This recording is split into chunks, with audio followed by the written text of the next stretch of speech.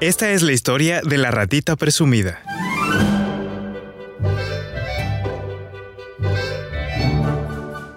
Un día estaba barriendo su casita, cuando de repente encontró en el suelo algo que brillaba. Era una moneda de oro.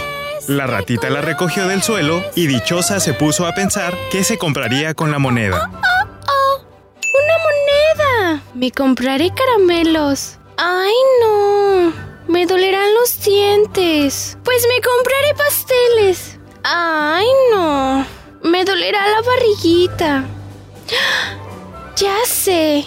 Me compraré un listoncito de color rojo para mi rabito. La ratita guardó la moneda en su bolsillo y se fue al mercado. Una vez en el mercado, pidió un trozo de la mejor cinta roja, la compró y volvió a su casita.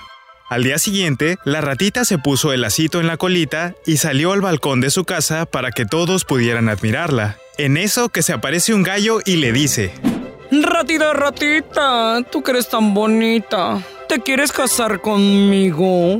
No sé. ¿Tú por las noches qué ruido haces? Yo cacareo así. ¡Kikiriki! ¡Ay, no! Contigo no me casaré. ¡Me asustas! Se fue el gallo y apareció el perro. Ratita, ratita, tú que eres tan bonita, ¿te quieres casar conmigo? No sé.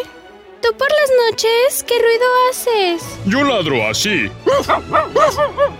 ¡Ay, no! Contigo no me casaré. ¡Me asustas!